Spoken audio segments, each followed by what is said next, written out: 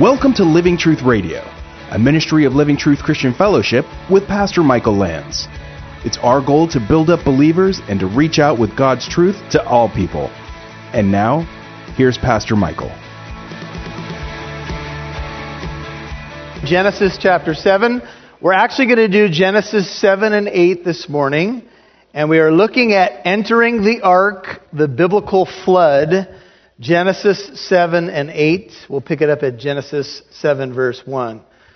In our world, you guys know that you got to buy insurance for just about everything these days. You got home, you got auto, you got life. You got different things. Southern California, you need earthquake insurance. In certain regions, you need flood insurance. And my question out of the gate is, do you have flood insurance? I'm not talking about the regular flood insurance. I'm talking about flood insurance in the sense of your soul. It's amazing that we will insure everything from a car to a home, but Jesus said you will forfeit your own soul. What would it profit a man if he gains how much? The whole world and forfeits his soul. What are you going to give in exchange for your soul? What's the value of your soul? If I asked you, if I could have your eyes for $10 million, would you give me your eyes? No, because your eyes are precious to you. That's how you see the world. And so in the same way, your soul is even more precious. Would you be willing to give your soul for a little bit of pleasure in the world? What's it worth to you? That's the question that's here before us. Let's pray. Father, as we talk about entering the ark, we want to bow before your majesty. We know that your word is breathed out by you and it is profitable. But it is profitable for those who are good ground. The word is like seed, and it produces in good soil. Make us good soil, Lord. Sweep out the things that easily distract us and harden our hearts to your word. Help us to have faith. Help us to be men and women like Noah who are willing to enter the ark and deal with all that goes with it. As we talk about salvation in the ark, we're also going to get some principles on how to go through storms as believers, how to deal with floods in our lives. And I thank you that you are faithful to see us all the way to that destination, all the way home. So Lord, may you add and take away from what I've prepared. May you give us ears to hear what your Spirit would say to your church. We pray in Jesus' name. And all God's people said, amen. So last time we were together, we looked at the idea of Noah building the ark. And we looked at the Hebrew word for ark. It's tevah in the Hebrew picture language. And it means the house of the sign. And the ark became the house of the cross. It became a picture of salvation from judgment. And so Noah was given this work of faith. He was called to build the ark. And scholars believe that he built it over a period of 120 years. And he hammered away at the ark and he preached to the people. He was a preacher, 2 Peter 2:5, of righteousness. And he preached, and he preached, and he hammered away. And only 8 people got onto that ark. Of all the people that lived in the world, only 8 took the way of escape, Noah and his family. Now it was time to enter the ark, and now it was time for the flood to come. It says in Genesis 7, look at verse 1. Then the Lord said to Noah, enter the ark, you and all your household, for you alone I have seen to be righteous before me in this time. Last week when we were together, I told you this is your time. It is your time to maximize for God's purposes. And Noah alone was found to be righteous in his time, and he impacted his family. You remember the Philippian jailer? Paul and Silas are in prison, and they are singing songs at midnight, though they are strapped in and they have been beaten. And the prisoners were listening, and an earthquake came and shook everything. And the Philippian jailer bowed down trembling and said, what must I do to be saved? Acts 16:31. Believe in the Lord Jesus and you will be saved. Remember how it goes? You and your household. The Bible does not guarantee household salvation. Salvation is an individual thing. But when a mom or a dad gets saved, inevitably the children tend to follow. And Noah's 3 sons followed them onto the ark. When I was on the mission field, I was preaching literally hut to hut in the back rice fields in Nepal. And our guides and our interpreters would say that the way that you could win a village is by winning the men of the village. The women and the children tended to follow the lead of the men. And so I remember literally going hut to hut. And I stopped at this place, and this family opened up their hut to me, and all the village people gathered. And through a translator, I shared the gospel of Jesus Christ. I remember 2 young people got saved, at least 2, and they wanted to take a picture with me. And so I was there. We're in these rice fields. They were about to take a picture, and all of a sudden the teenage girl had disappeared. And I said to the translator, "Where did she go?" And he said, "Oh, she went to put on a new dress." And I said, "Women are the same everywhere in all the world." And she came out with this beautiful dress out of this hut. It was amazing. And the village listened to the hope of Jesus. And here's what's amazing. They told me through the translator that was the first time they had ever heard of Jesus Christ. Now that will floor you. We take it so for granted that the ark is available to everyone in every place, but Noah had a work to do, and he built the ark by faith, and by his act of faith, he condemned the world. He was a righteous man. He alone was righteous. And if you're going to be righteous, you're going to be swimming against the tide. You all know that. It's easy to go with the flow of the world, and now God says it's time to enter. It's time to come into the ark, as the New King James puts it. Come into the ark. Coming into the ark is a picture of salvation. Have you done that? Jesus says, "Come to me, all you who labor and are heavy laden, and I will give you rest." Noah's name means rest. The ark is a picture of rest, but not from everything. Rest in Jesus, but he still had to ride out the storm. When you come to Jesus Christ, you come just as you are, but it doesn't mean that you're not going to have floods in your life. It doesn't mean you're not going to have bumpy times. Doesn't it seem like in life, glassy, tranquil times are the exception? We seem almost to move from one storm to the other just when things appear to be calm. And it's time to come into the ark. It's time to come to Jesus. The Spirit and the bride say, "Come." He who is thirsty, come. Take of the waters of life without cost. Jesus says, "Come to me, and I'll give you life." And the Lord said, "Enter, come into the ark, you and all your household, for you alone I've seen to be righteous before me in this time. I have seen you." Noah found favor in the eyes of the Lord. Genesis 6:8, God sees. For the eyes of the Lord, 2 Chronicles 16:9, move to and fro throughout the earth, that he may strongly support those whose hearts are completely his. Psalm 34:15 says, "The eyes of the Lord are toward the righteous, and his ears are open to their cry." One brother came up to me and said, "Pastor Michael, when you were talking about the eyes of the Lord, you should have added that he can't take his eyes off of us because he loves us so much." That's really a great thought. The question is, do we believe that? Do we believe that that's how much God loves us?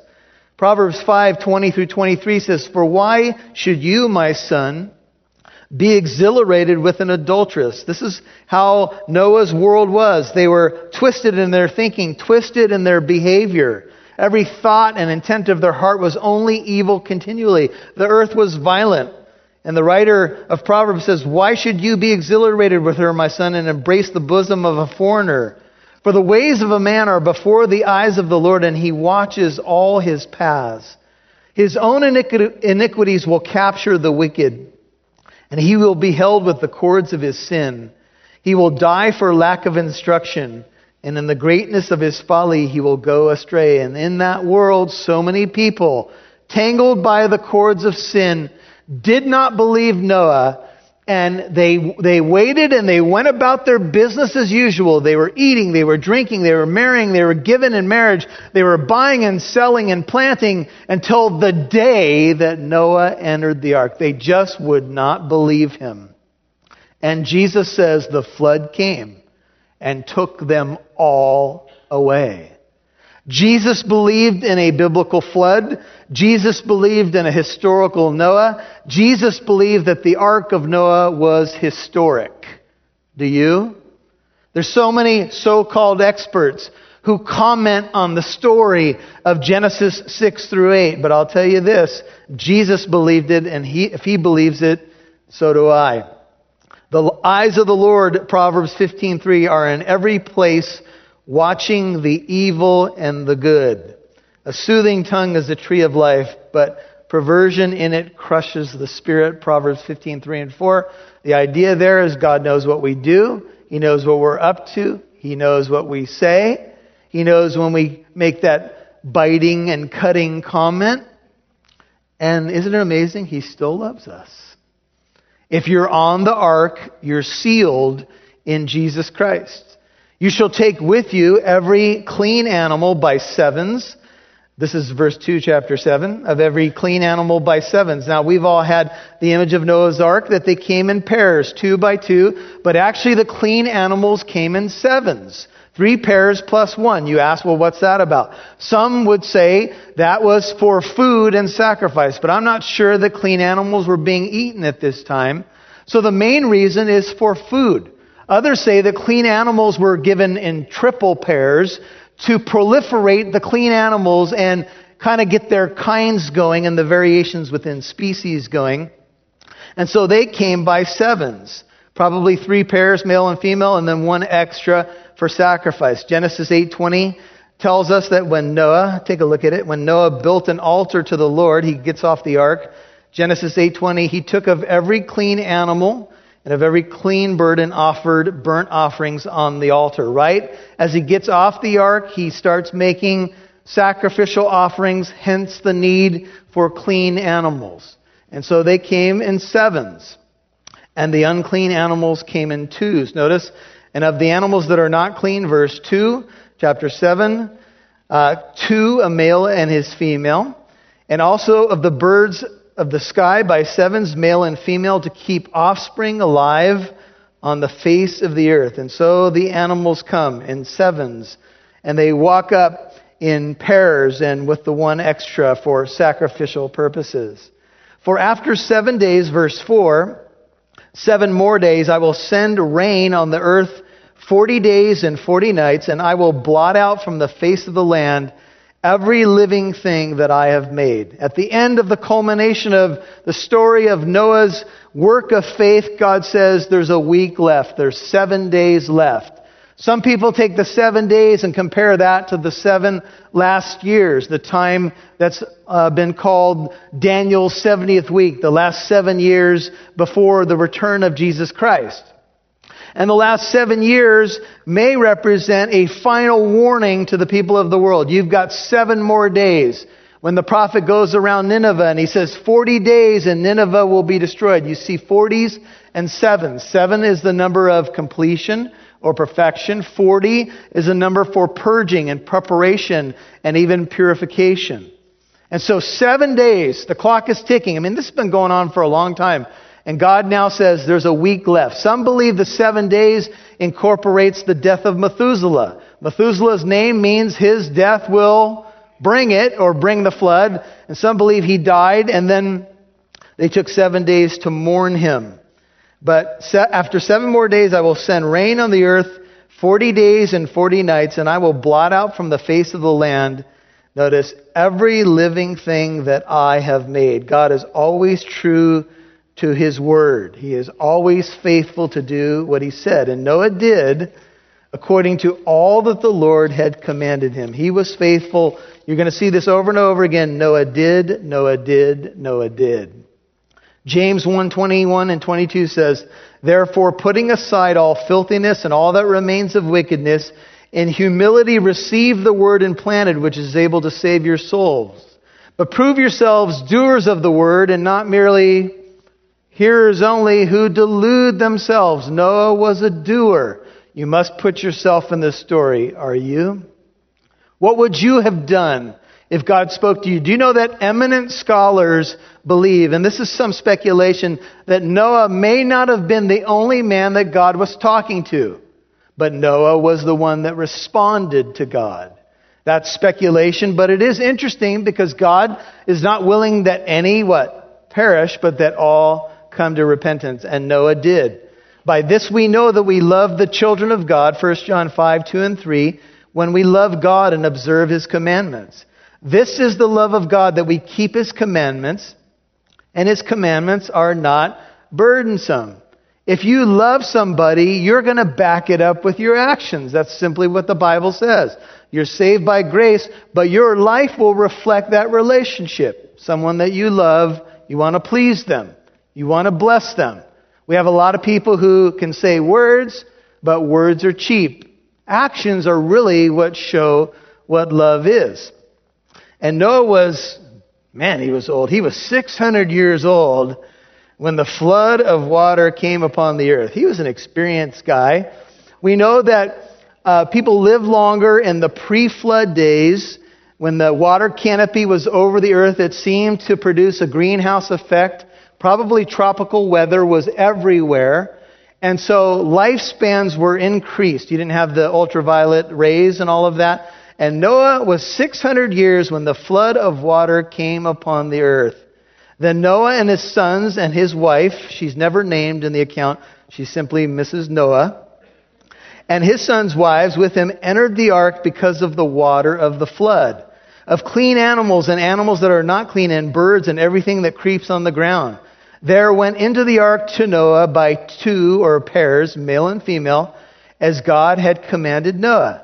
And it came about after 7 days that the water of the flood came upon the earth. In the 600th year of Noah's life, in the second month, on the 17th day of the month, the Bible does this over and over again, giving exact dates.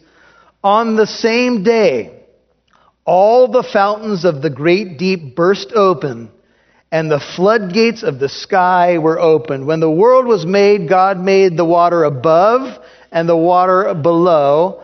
And what happened when God released the flood is not just simply 40 days of rain. If it rained in Southern California for 40 days, things would be wet. We'd have some mudslides, but we wouldn't have a worldwide flood, folks. What happened was the floodgates were poured out from heaven. The water that seemed to be above, creating this canopy greenhouse effect that was above the world, was released on the world. That's probably why it's no longer there. And underneath there was something like geysers or waters. Most of the world is water, and the water was released, and it was coming from torrential downpour floodgates from above, and the fountains of the deep burst open from beneath, and the flood came. And it was a cataclysm. It wasn't some light shower. I wonder if the heavy stuff's going to come down in a little while. No. It was a instantaneous boom. And it would appear from the language here that the people went about their business until that very moment when this happened. The rain fell upon the earth, 40 days and 40 nights. The number 40 I mentioned to you, purification, testing, preparation. And on the very same day, notice verse 13, Noah and Shem and Ham and Japheth, the sons of Noah, and Noah's wife and the three wives of his sons with them entered the ark. They didn't enter the ark 7 days before. The 7 days may have been to make final preparations as well. May have been to gather all the animals and to accommodate them. They got into the ark, and when they got into the ark, that's when the flood came. And the people were going about business as usual. If you lived next to Noah and you saw all these animals coming, wouldn't you start to kind of believe? This is interesting. He's not even whistling, and they're coming.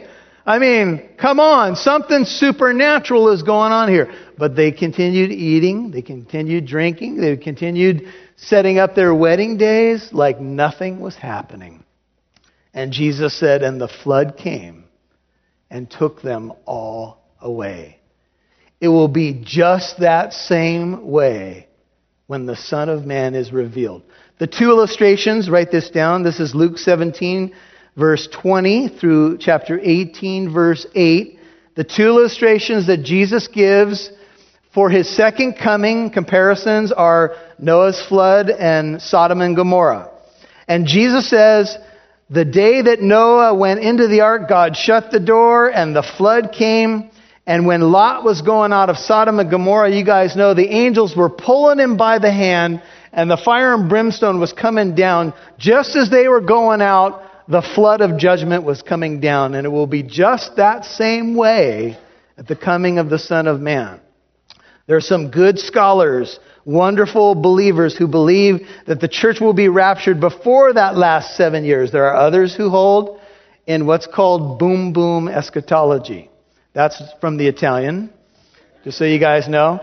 And what that would look like is that the church will go through some trouble, some persecution and tribulation, and be rescued just like Noah was rescued just before the flood, just like Lot was rescued just before the fire came down, spared the wrath of God, but not necessarily spared persecution. In fact, we just prayed on our knees last Sunday for all the millions of persecuted Christians around the world. Persecution is happening. I'm sure you've noticed it's been the church's lot for 2 millennia. 11 of the 12 apostles were martyred for their faith in Jesus Christ. So, any idea of an escape hatch from tribulation should be out of our minds, because that's no guarantee. But I do hope that we go prior to the 7 years. I've said that many times. That's an in-house debate. But the point is, this is how it happened on the very same day. Look at verse 13, that they entered the ark, then the flood came and took them all away. It would appear that rapture and wrath may happen on the same day. They and every beast after its kind, 14, and all the cattle after their kind, every creeping thing that creeps on the earth after its kind, and every bird after its kind, all sorts of birds. So they went into the ark to Noah by twos of all flesh, in which was the breath of life. And those that entered, male and female of all flesh, entered as God had commanded him, and the Lord closed the door, or closed it behind him. Yahweh closed the door. I read one writer who said that he believes that maybe God was inside the ark and closed the door. I read another author who says God was outside sealing the door. But either way, God's the one who shut the door. The time and the opportunity came to a close. Call upon the Lord while he is near, the Bible says.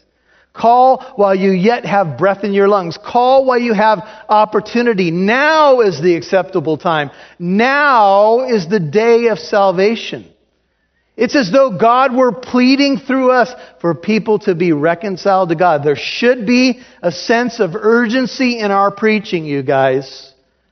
We need to pray for people. We need to present the gospel. We cannot pull them into the kingdom, but we certainly can persuade. If we believe that it's a terrifying thing to fall into the hands of the living God, we will plead with people to get on the ark of salvation. Do you believe that? That was weak. That's what we ought to be doing. We need to get on the ark and be saved. And God shut the door. The Bible teaches us that Jesus is the door.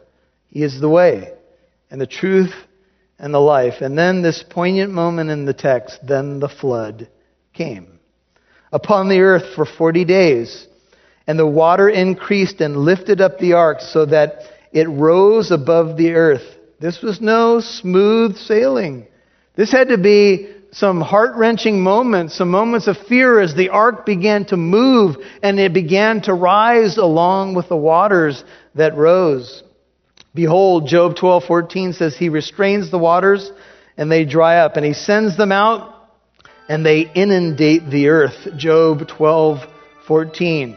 And it rained 40 days and 40 nights, and the water prevailed and increased, verse 18, greatly upon the earth.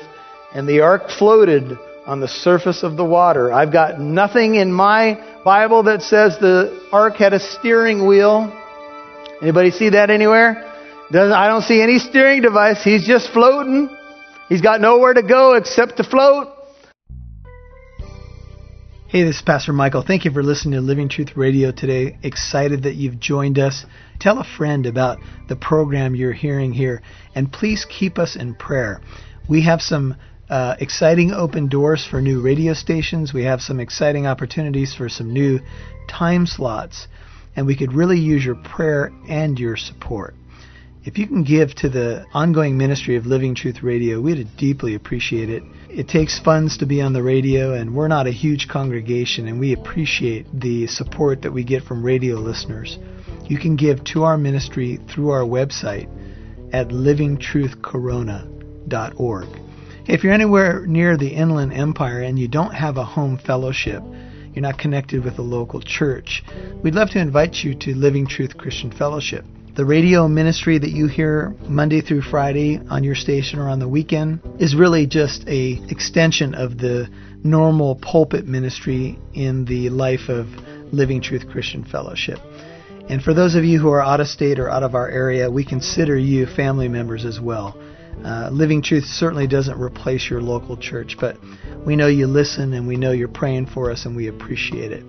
Thank you for the support that you give to us, the encouragement, the emails that you send. We deeply appreciate it, and we know that even when you don't send an email, that you are still part of what's going on and part of the listening family. And we appreciate you, and we look forward to interacting with you again.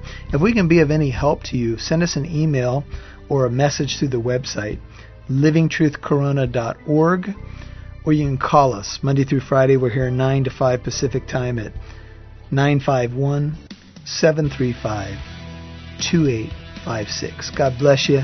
Thank you for listening, and we'll catch up to you next time.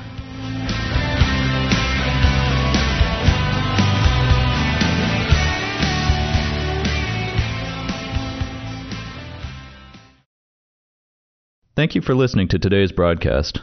Living Truth Radio is a listener-supported ministry, and we have an opportunity to expand our reach.